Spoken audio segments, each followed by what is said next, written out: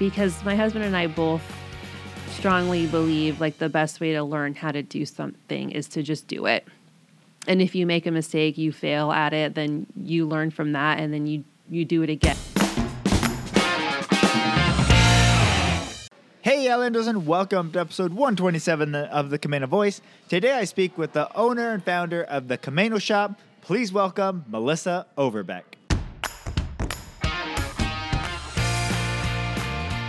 Hi, I'm Brandon Erickson, and you're listening to the Camano Voice podcast, where I interview folks around Camano Island and beyond. If you want to stay up to date on events, businesses, and even hear a little history of this area, subscribe to this podcast and share with your friends. Thanks for listening.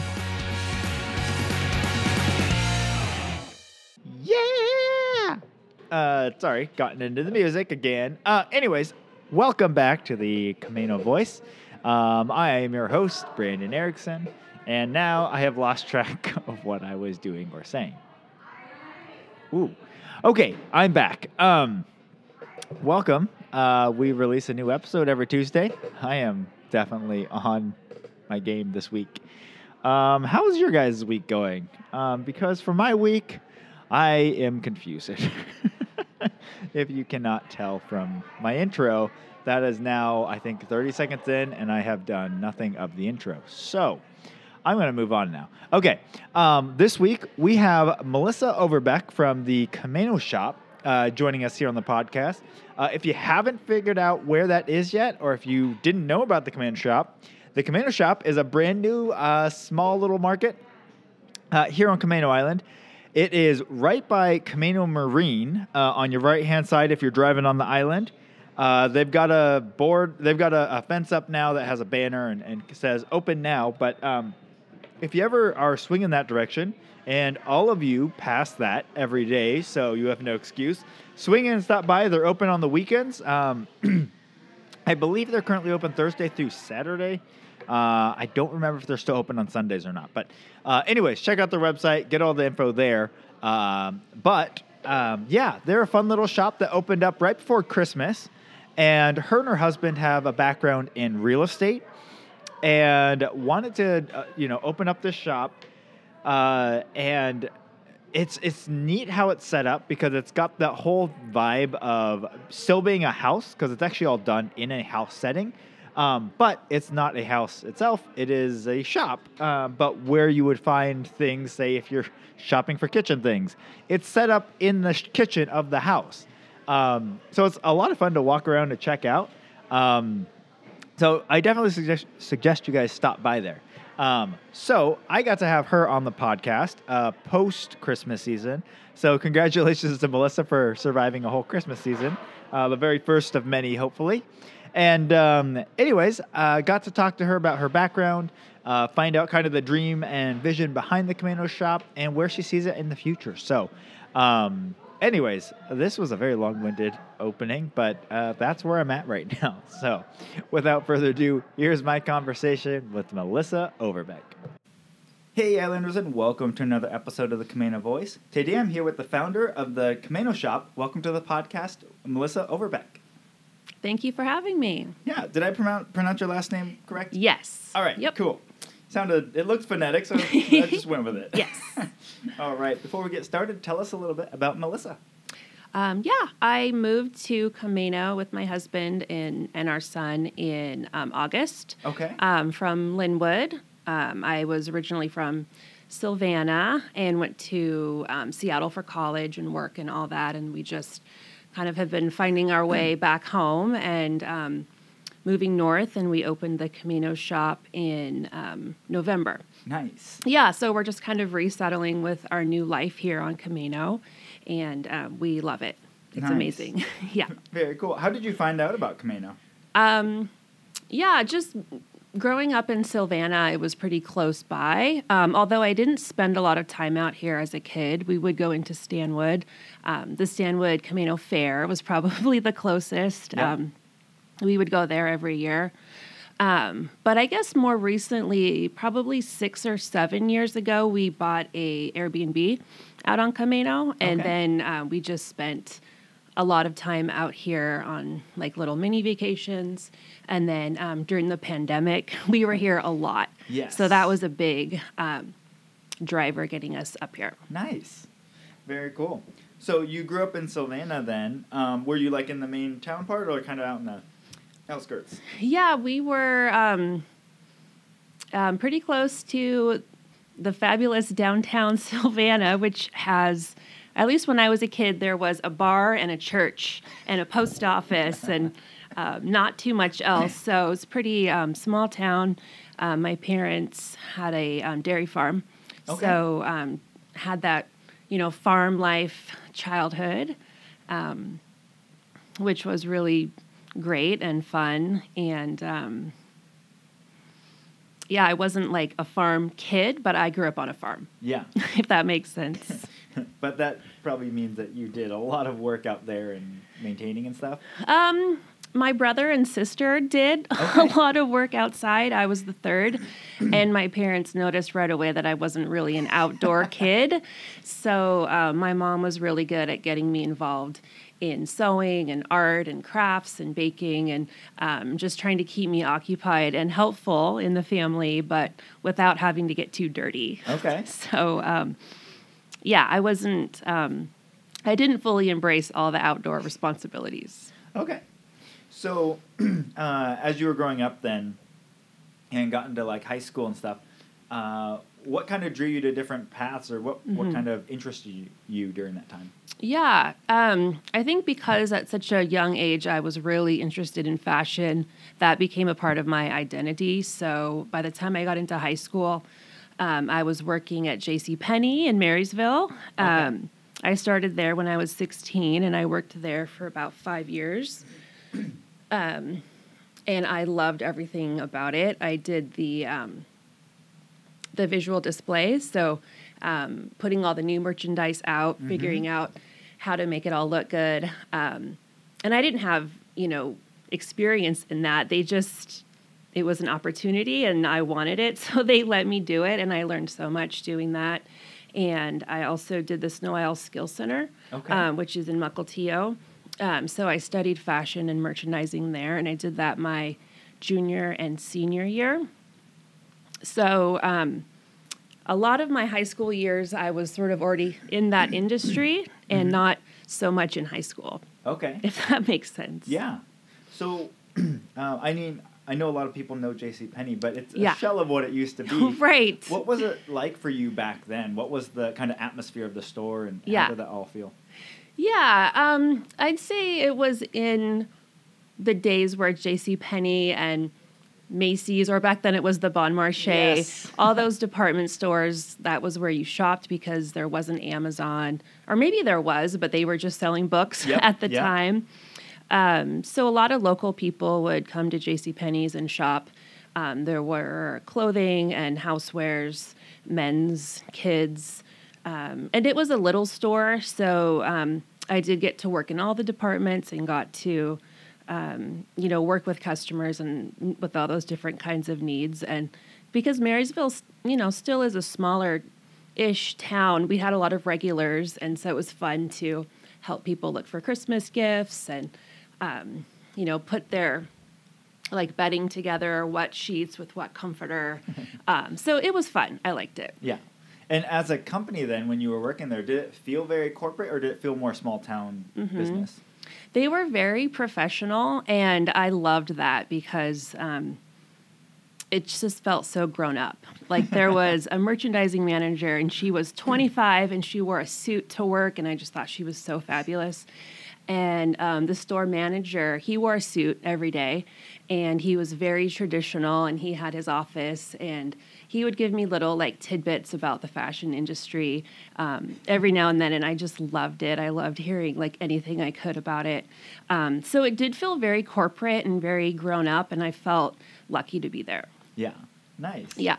So then when you were getting ready to graduate high school then, you had shown kind of that interest in that industry. How did you kind of pick out a school and everything? Yeah, so I ended up going to the Art Institute in Seattle, mostly because it was close by, and it just felt really dreamy to go to an art school. a lot of, schools are in LA or in New York, and I just wasn't ready to travel that far. So for me and my family, it felt like a good place to go. And I didn't have to do any like pre-classes. I could just go straight into the field. So it's a 2-year degree, and I got through it in a year and a half. So it was really fun to just like dive right into the subject that I cared about versus like taking more classes that weren't so focused. Right. So it was a good spot for me at that time. Nice. And what was that like for you actually like getting to jump into it? Were you, like what kind of work did you guys do and things like that? At school? Yeah. It was very hands-on. We had a sewing class and a pattern making class, and I had already like grown up sewing my whole life. So the first class we did, we were sewing on paper, and I thought it was really funny because my mom had me do that when I was 5. Okay. So the first part was a little bit, okay, this is going to be easy. But then it got really hard when you get into pattern making and grading a pattern. So that would be like creating the different sizes for each pattern, where if you're like a 16th of an inch off, you're going to get a C or a D. Like you have to be super accurate.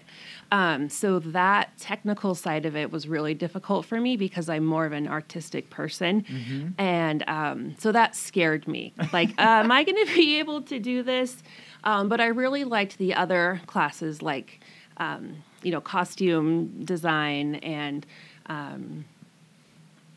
like doing vision boards and the more creative side of it. And marketing I thought was really interesting. I got to learn all the different parts of the industry, but no one really explained to me that you could specialize. I kind of thought I had to be really good at all of them. Okay. So I was a little worried what it was going to look like when I had my first job. But it worked out. It was okay. Nice. So when you graduated, then where did you end up going? So I was lucky to get a job right out of college at Tommy Bahama. Okay.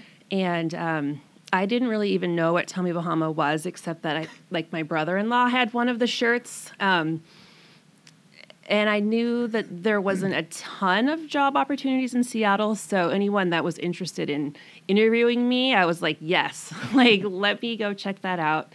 And it ended up being a really good fit. Nice. So what was your position that you were hired on there for? Yeah, so I started in the men's department as a production assistant. Okay. So basically what that job is making sure that everything that's coming in through the factories matches what the designers wanted. Okay. So that would be checking color standards, measuring everything to see if anything was out of tolerance, a lot of filing. We would look at color under a light box that had like a bunch of different light sources, so we would know what it would look like in daylight, inside the store, just kind of making sure everything is good for it to be released into stores. Okay. Yeah. So you were kind of like the final check before they sent it off and they were ready to go? Yeah. Okay. Yeah, which was a really good entry point because I got to learn a lot about what things should look like, because I didn't really know. I'm like, well, yeah, it's blue. That looks blue. They're like, but it's slightly too yellow. I'm like, it is? They're like, yeah, don't you see? And so then I got to learn about color really well and just the different, things being too saturated or, and how that affects things. Because if you have a bunch of navy shirts in a store and half of them look different than the other half, it's just not going to look good. Yeah. Nice. Yeah, really exciting work. So where did you go from there? And then I got a job. So basically my whole design career, I worked at Tommy Bahama. I was there for 13 years. Wow. So within the span of 13 years, I basically went through all the different promotions that you could have in that department. So the next was an assistant designer, and then I was an associate designer, and then I was a designer. So at that point, I was the one, designing the clothing that another production assistant was checking to make sure it was, right before it went. went out on to the stores. So it was a really, really good to know how to do that work. So when I was working with someone doing that, I knew, how to work together. Yeah. And then, yeah, we had a lot of, 13 years is a long time at a company. So there would be, new bosses that would come in or new collections that they would want. Mm-hmm. So eventually I was brought on to lead a new line at Tommy Bahama.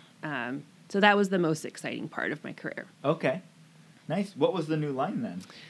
So it was called Tommy Bahama Relax, and it was centered around men's swimwear. Okay. And kind of more that beachy, more casual part. So it wasn't like the silk shirts that maybe people would traditionally think about Tommy Bahama. So it was, the intention was to reach a younger customer. So it would be, board shorts and linen shirts and T-shirts and swimwear just seemed like a good avenue to, branch out a little bit from the traditional Tommy Bahama look. So I had a big challenge to kind of reinvent. And I remember my boss would say, if we were to start over today with Tommy Bahama, not knowing what it was before and just looking forward, what would you do? So I loved how he gave me that direction.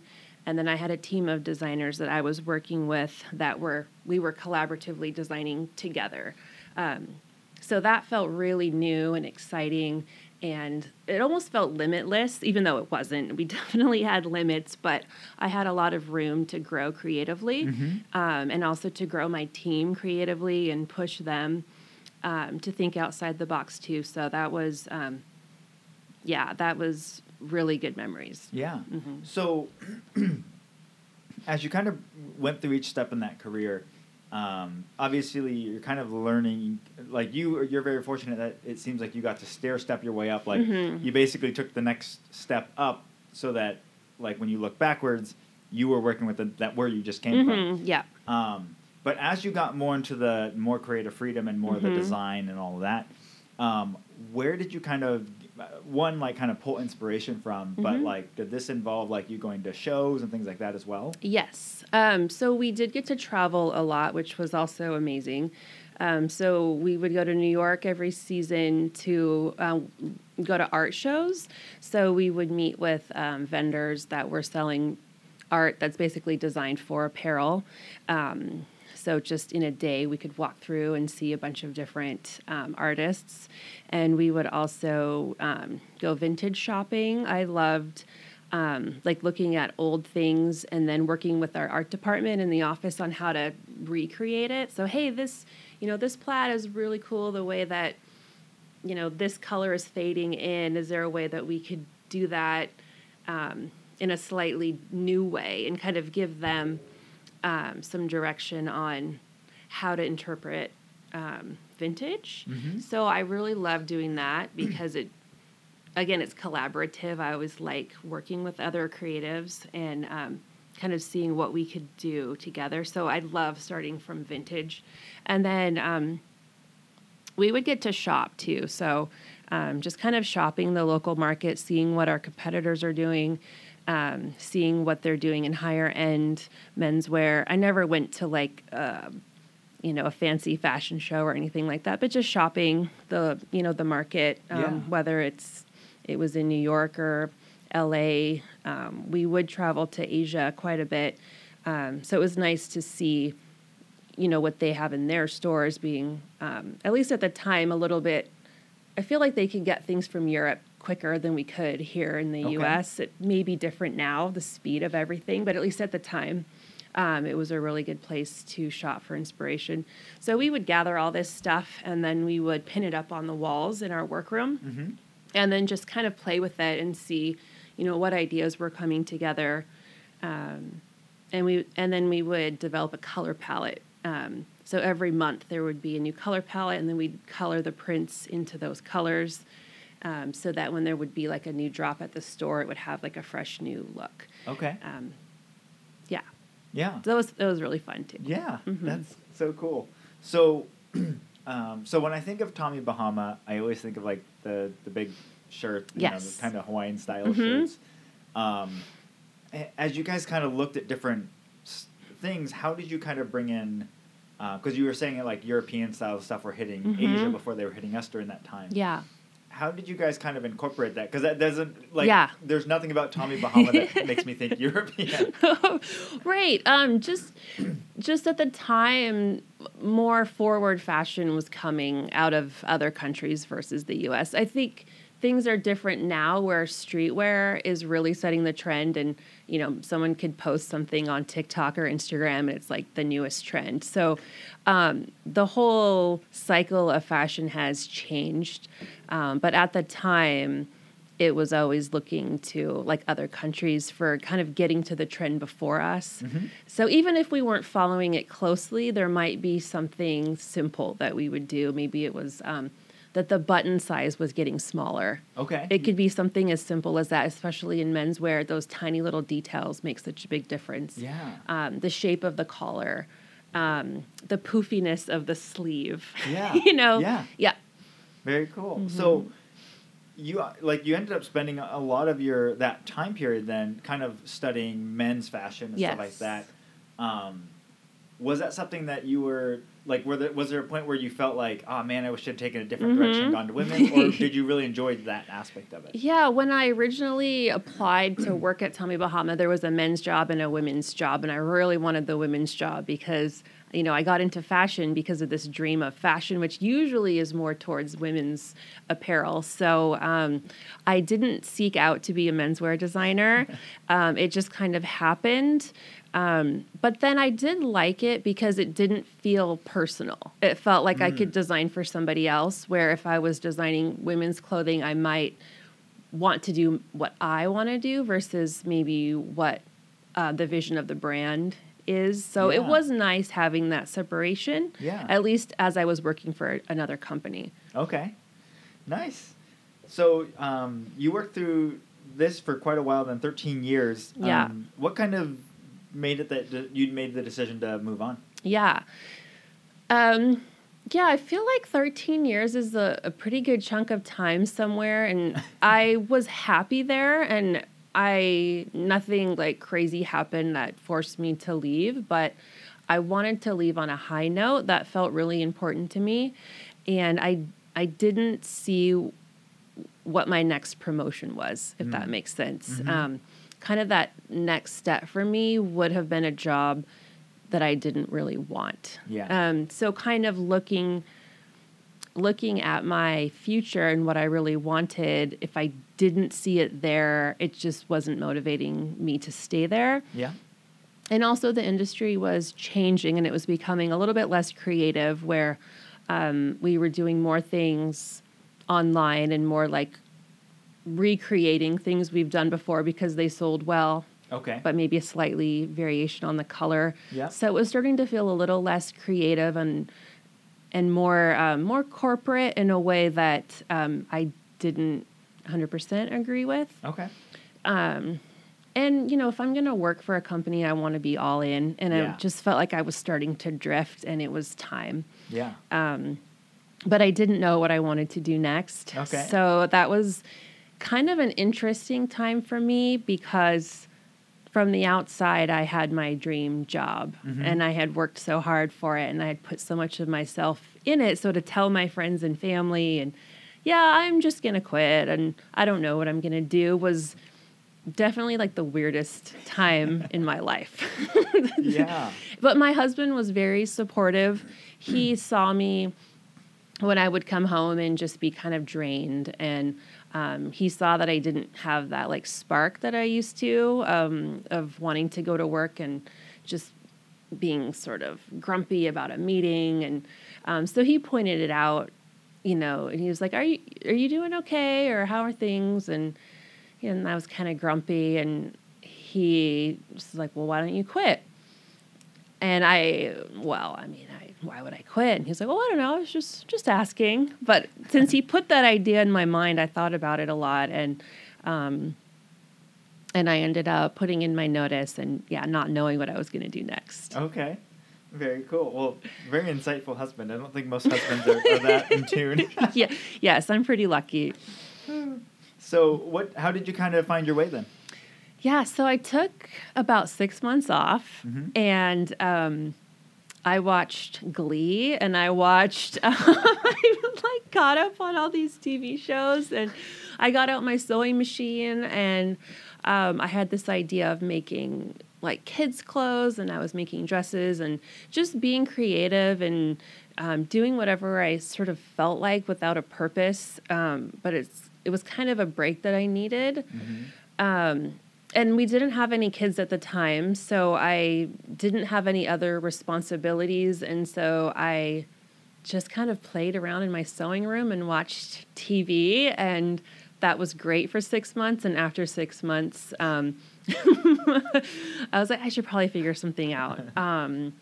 So my husband is a realtor, and he suggested, well, why don't you get your real estate license? I could use some help. I have a lot of buyers, and I can't drive them all around. If you get your license, you can go shop with them. You like shopping, right? So I figured if my choices were, driving people around and looking at houses or looking for another design job that I didn't really want to do, I said, all right, fine, let's just do this. So I got my license, but I told my husband what my boundaries were. I told him I don't want to write contracts. I don't want to negotiate. I don't want to, go through an inspection report. Like, I don't want to do any of that, but I will shop and I will talk to people. But that was great because he was fine on those other things. It was just, him needing some help with his buyers. So I did that for about a year. And that was a really good experience.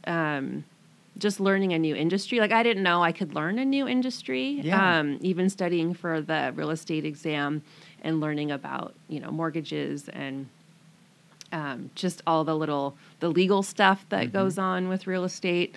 And I was really proud of myself that I could learn that, and I could take a test, and I could pass the test, and I could talk about real estate. And I think what I found doing that is, when you're a real estate agent, you're a business owner. Yeah. So I got to learn a lot about what it takes to run a business. So that was a cool next step for me. Yeah. Nice. So you said you did that for about a year. Then Yeah. Where'd you go?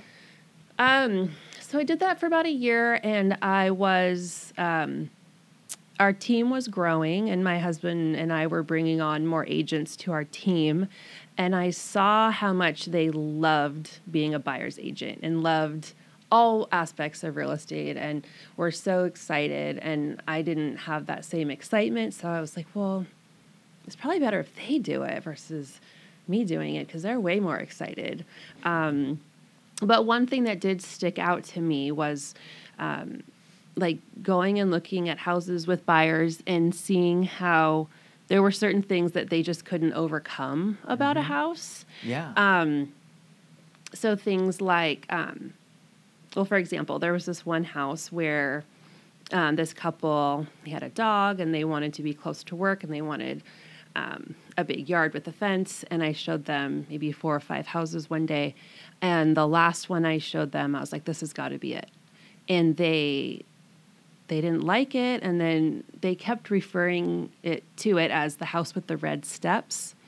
And I was like, well, what do you mean the house with the red steps? Don't you mean the house with the really big backyard that's fenced in? Because that was the only one we saw today that like fits all your needs. And they were like, did it have a big backyard? And it just like dawned on me, like they were so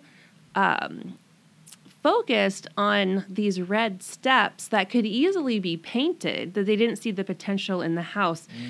So then that got my mind going more towards how can I work with sellers to help them avoid buyers finding flaws in the house. Yeah. So that led to thinking about home staging and doing like mini remodels. So like little updates to houses before they're listed.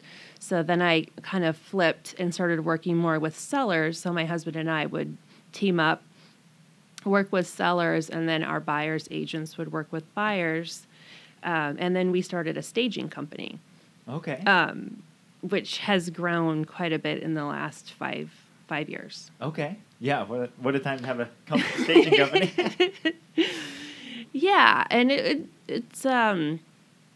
was an interesting time too because staging was pretty normal in Seattle, and that's kind of the base of where our business was. And then as like Bothell and Linwood and other areas were growing, staging became more standard there as well. When maybe 5 years ago it wasn't. So we were able to book a lot of jobs and stay really busy. Okay.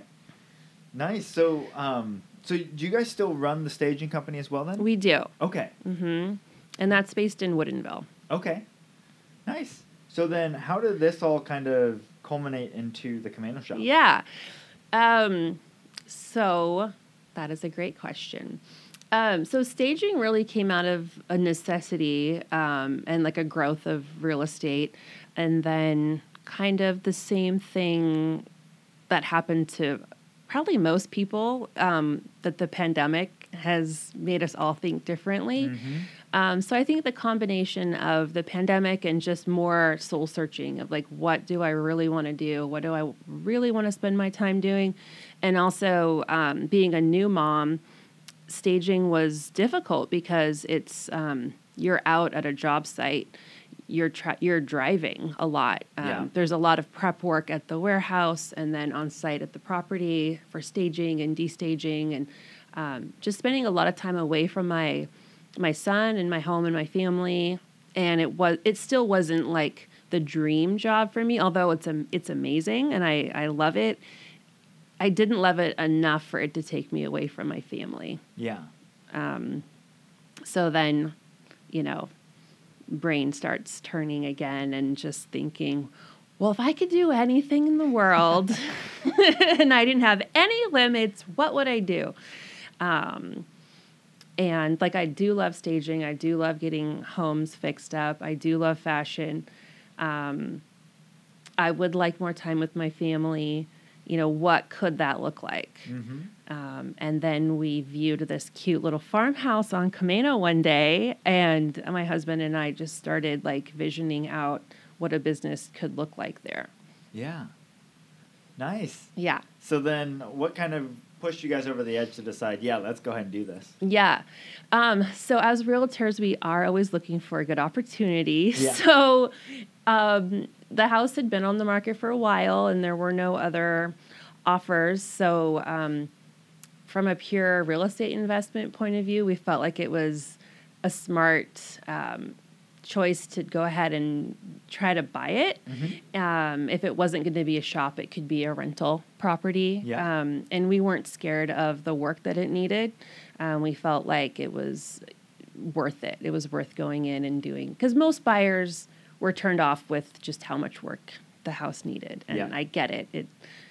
We put a lot of work into it.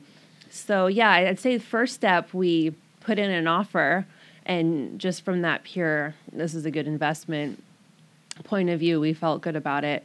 And then afterward, and it was a long closing with it. Yeah, it took a while. So we did have time to kind of think about it further, and a little bit further down the line, we were like, well, we should probably move to Camano. It's just funny, like, how things line up. And so then we started looking for a house to live in out here. And then it was this whole new, life that we were building. And how could we do that and do everything else that we're doing? So the other really cool thing that came out from this is that I hired my best friend to run our staging business. Okay. And, we've never worked together. We were friends since first grade, and, we've went and did our own things and had our own careers. But I knew that she's always been really into interior design, and she studied it at Bellevue Community College. Okay. And I thought maybe she would be ready for a new opportunity. So I called her and I asked her if she had any interest in helping me run the staging business. And she was like, well, I've been thinking about what's next. And so it was really cool. It just felt like oh my gosh, because I could trust her. She was going to do an awesome job. And now we talk every day on the phone. And, there's always chit chat about work and then everything else. And she's doing amazing. So she's running it. I haven't been on a stage in 3 months. Okay. So she's been doing all of that. And then she has, we have a team of 3 to 4 other stagers that she can hire as needed. So she's supported, and we're slowly bringing on more staging help for her as we continue to grow that. Because I wouldn't have been able to open the store and do what I was doing with staging. So having her really allowed us to start the next business. Yeah, that's great. Yeah, we kind of similarly, we ended up hiring on my wife's one of her best friends, Emily, and so she's been great, and that all kind of came about because of the pandemic as well. Of just she's worked in the theater world, and that's what her career is. That's what her master's is in. Oh wow! And she had a job lined up and everything, and then pandemic hit, and it shut everything down. And they all were like, we don't know when we're gonna turn these back on. Yeah. And so she was moving back to the area to live with her parents until she figured out what her next step was. Yeah.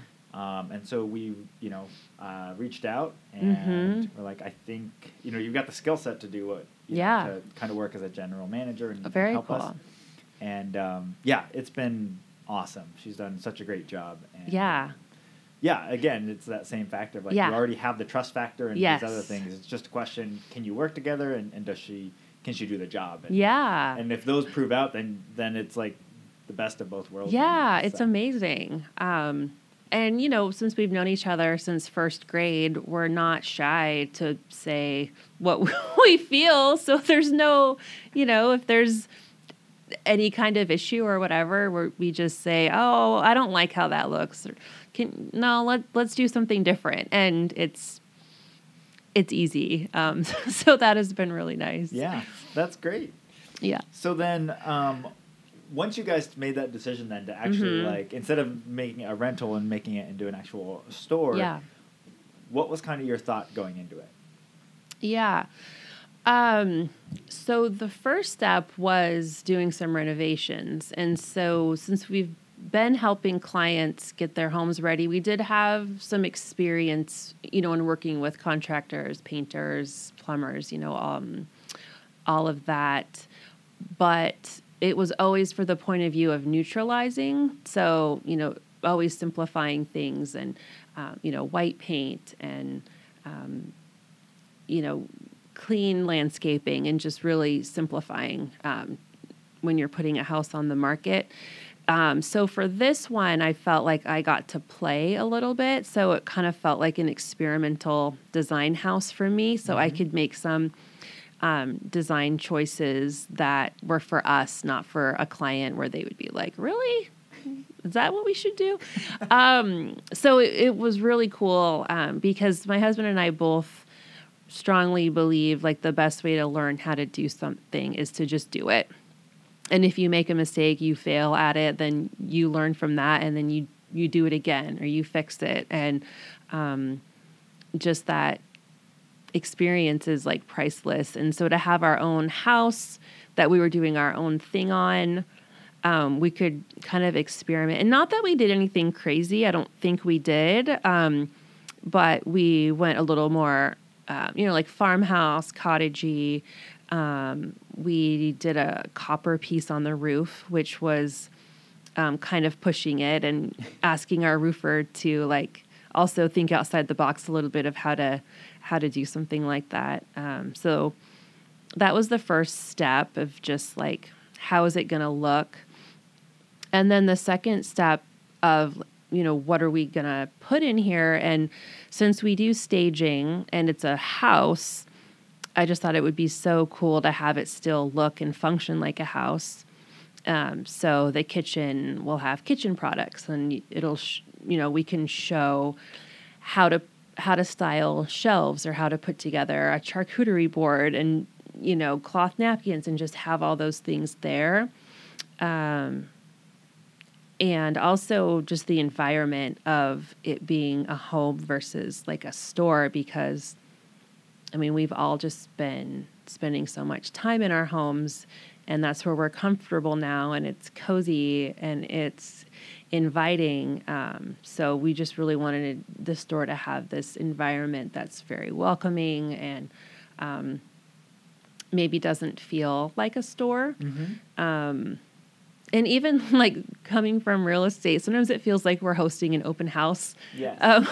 when we're open. But that's just kind of what comes natural to us.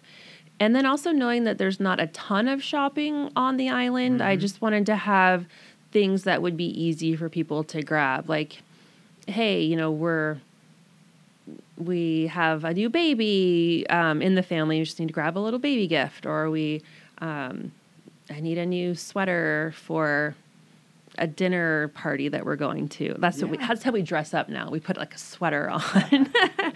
Yes. Yeah. So also thinking about what the needs might be here, having it be cozy and cute, and combining my background of staging and fashion. So the clothing that we do have in the shop, it's cozy, and it the look of it matches the design of the house. Yeah.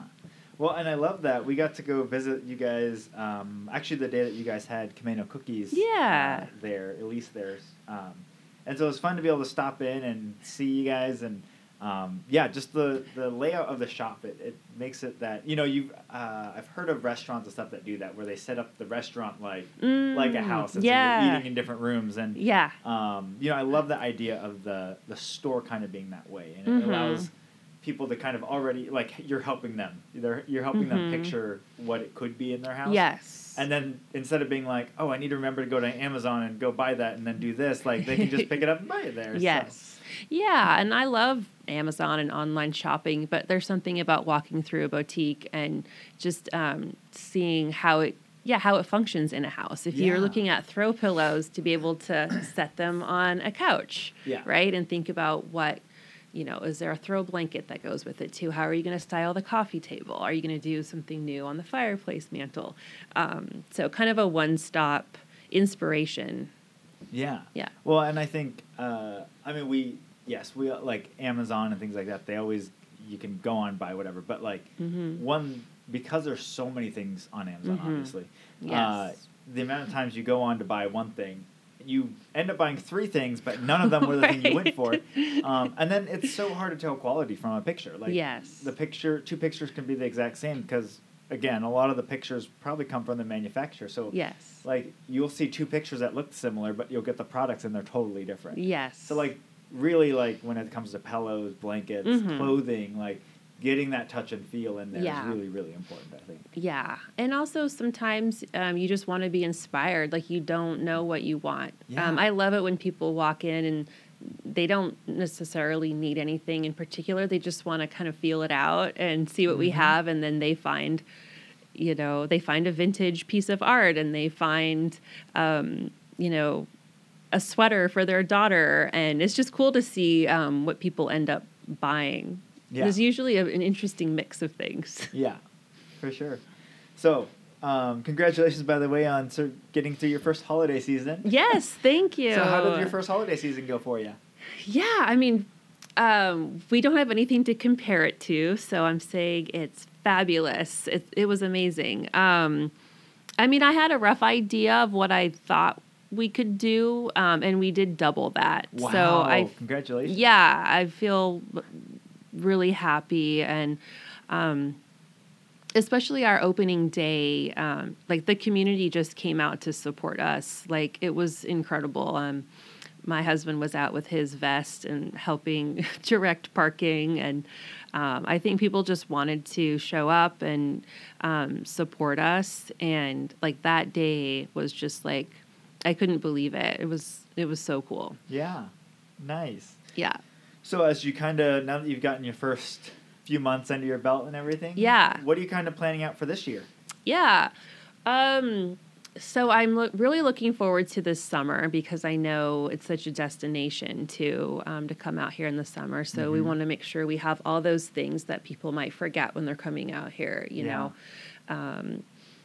And, you know, as we can develop the property a little bit more, this might be further out, but, you know, have like a cool fire pit out front, or if we could do something more with the garage, maybe it's like a lounge. I don't know. But just having more spaces around that people could hang out there. It was interesting. Early on, a lot of people were asking me, you know, if we're going to do events and can they just come hang out at the store, and people really seeking community and time together. And it feels like a safe like a meeting point too, because not a lot of people are going into each other's homes. And so having these public spaces that feel like a good place to gather with people, I think if we could build that out more. We are doing a book club that we started this month, and I have, there are 31 of us on the book club, which has been awesome. So it's facilitated on a Facebook group. And then we're going to do the last Saturday of the month at the store as a meetup. And it's all books that I read last year that helped get me ready for opening the store. So it's a lot of business books and homemaking and inspirational stories. So with that, I'm finding a community of, you know, people that are like-minded. And so we're going to, that's like our first event that we're doing on a regular basis. So I'm really excited about the book club. And this summer, I think will be really fun. Yeah. Well, I love that. What are some of the business books that have been most helpful to you? Yeah. So for January, we're reading The One Thing. Oh, yeah? Yeah. And it is from Gary Keller. So he's a realtor. He owns Keller Williams, which is the brokerage that we're with. And it's an awesome book. I read it 8 years ago, and then I read it every year and get something new out of it each time. So that's like my number one favorite business book. Another one that stood out is What Got You Here Won't Get You There. Okay. Which is really good for people who have had a certain amount of success and then they're looking to push forward. So, you know, as you become more of a leader, the way that you push forward looks different. So that was really insightful and kind of like hard to read, you know? Like it kind of like, oh gosh. Okay. Oh yeah, that probably wasn't the best way to approach that. But it was really good. Nice. Yeah. Very cool. Yeah. The one book that I really enjoy, a business book, that I just feel like hits on a lot of aspects of business, kind of the full circle of it, is the EntreLeadership book. And it's by Dave Ramsey. But, he's one thing I appreciate about the EntreLeadership group is they're extremely intentional in how they do every step of business. And then when there's something that happens that, like, whether they do bad hiring and they realize that, like, okay, then we've let a crazy person into our business. We don't want them in our business. How do we make it so that doesn't happen again? They're intentional about going back and closing doors so that they continually build a better business. Yeah, so, I love that. Yeah, so that's also a great book. I really enjoy it, I'll have to check that one out. Yeah. Very cool. Is your book club currently, like, are you doing like open enrollment throughout the year? Or what's kind of the process on that? Yeah. So I did want to cap it at about 30, and that's where we're at now. Just because when we do the in-person, I don't want there to be, and there won't be 30 people there because I do have some friends from, you know, Bothell and Seattle that are in it that won't come to the in-person. But I think about 30 is a good amount for the Facebook group too. So there's not like too many comments. So I'm looking forward to see how this one goes this year, and next year maybe there's another format we could do where we can include more people. Nice. Very cool. All right. Well, I like to end every podcast with some rapid-fire questions. Sure. So the first one is, what purchase of $100 or less have you enjoyed the most in the last 3 months? Okay. I do like shopping, so there have been quite a few things. Probably the most important thing I've bought under $100 is a really big bulletin board. Okay. And we just put it up in our home office, which is open to our living room, yesterday. And that's just where I put our big goals for the year, for our business, for our life, for our our household, and just something visual to look at that keeps us all focused. And I think the biggest board that you can buy, like, the better, because having it just like right there in your face. And that's how I'm used to working too, of just having everything and being able to layer like paper and fabric and just having it build up over the year. So yeah, a nice big bulletin board. Very cool. I love that. Who would you consider is the most influential person outside of your family in your life? Yeah, that is a hard question because I would say my family. But if I can't, I'd probably go tell you about a blogger that I like. So it's not like someone I've actually met, but I really love the A Beautiful Mess blog and podcast. It is two sisters, and they're like a DIY home renovation blog. They also do a lot of crafts, and I like them because, well, especially the one sister has a very eccentric style, and she embraces it and she goes for it. So kind of seeing her put like 9 pink Christmas trees in her house, kind of makes me feel okay about painting the door pink at the shop. So I like that she pushes it farther than I would, so then it pushes me design-wise. Yeah. And she's a mother of 2 children that she adopted, and we also adopted. So I found her when we were preparing our adoption, so kind of also seeing her preparing for her adoption.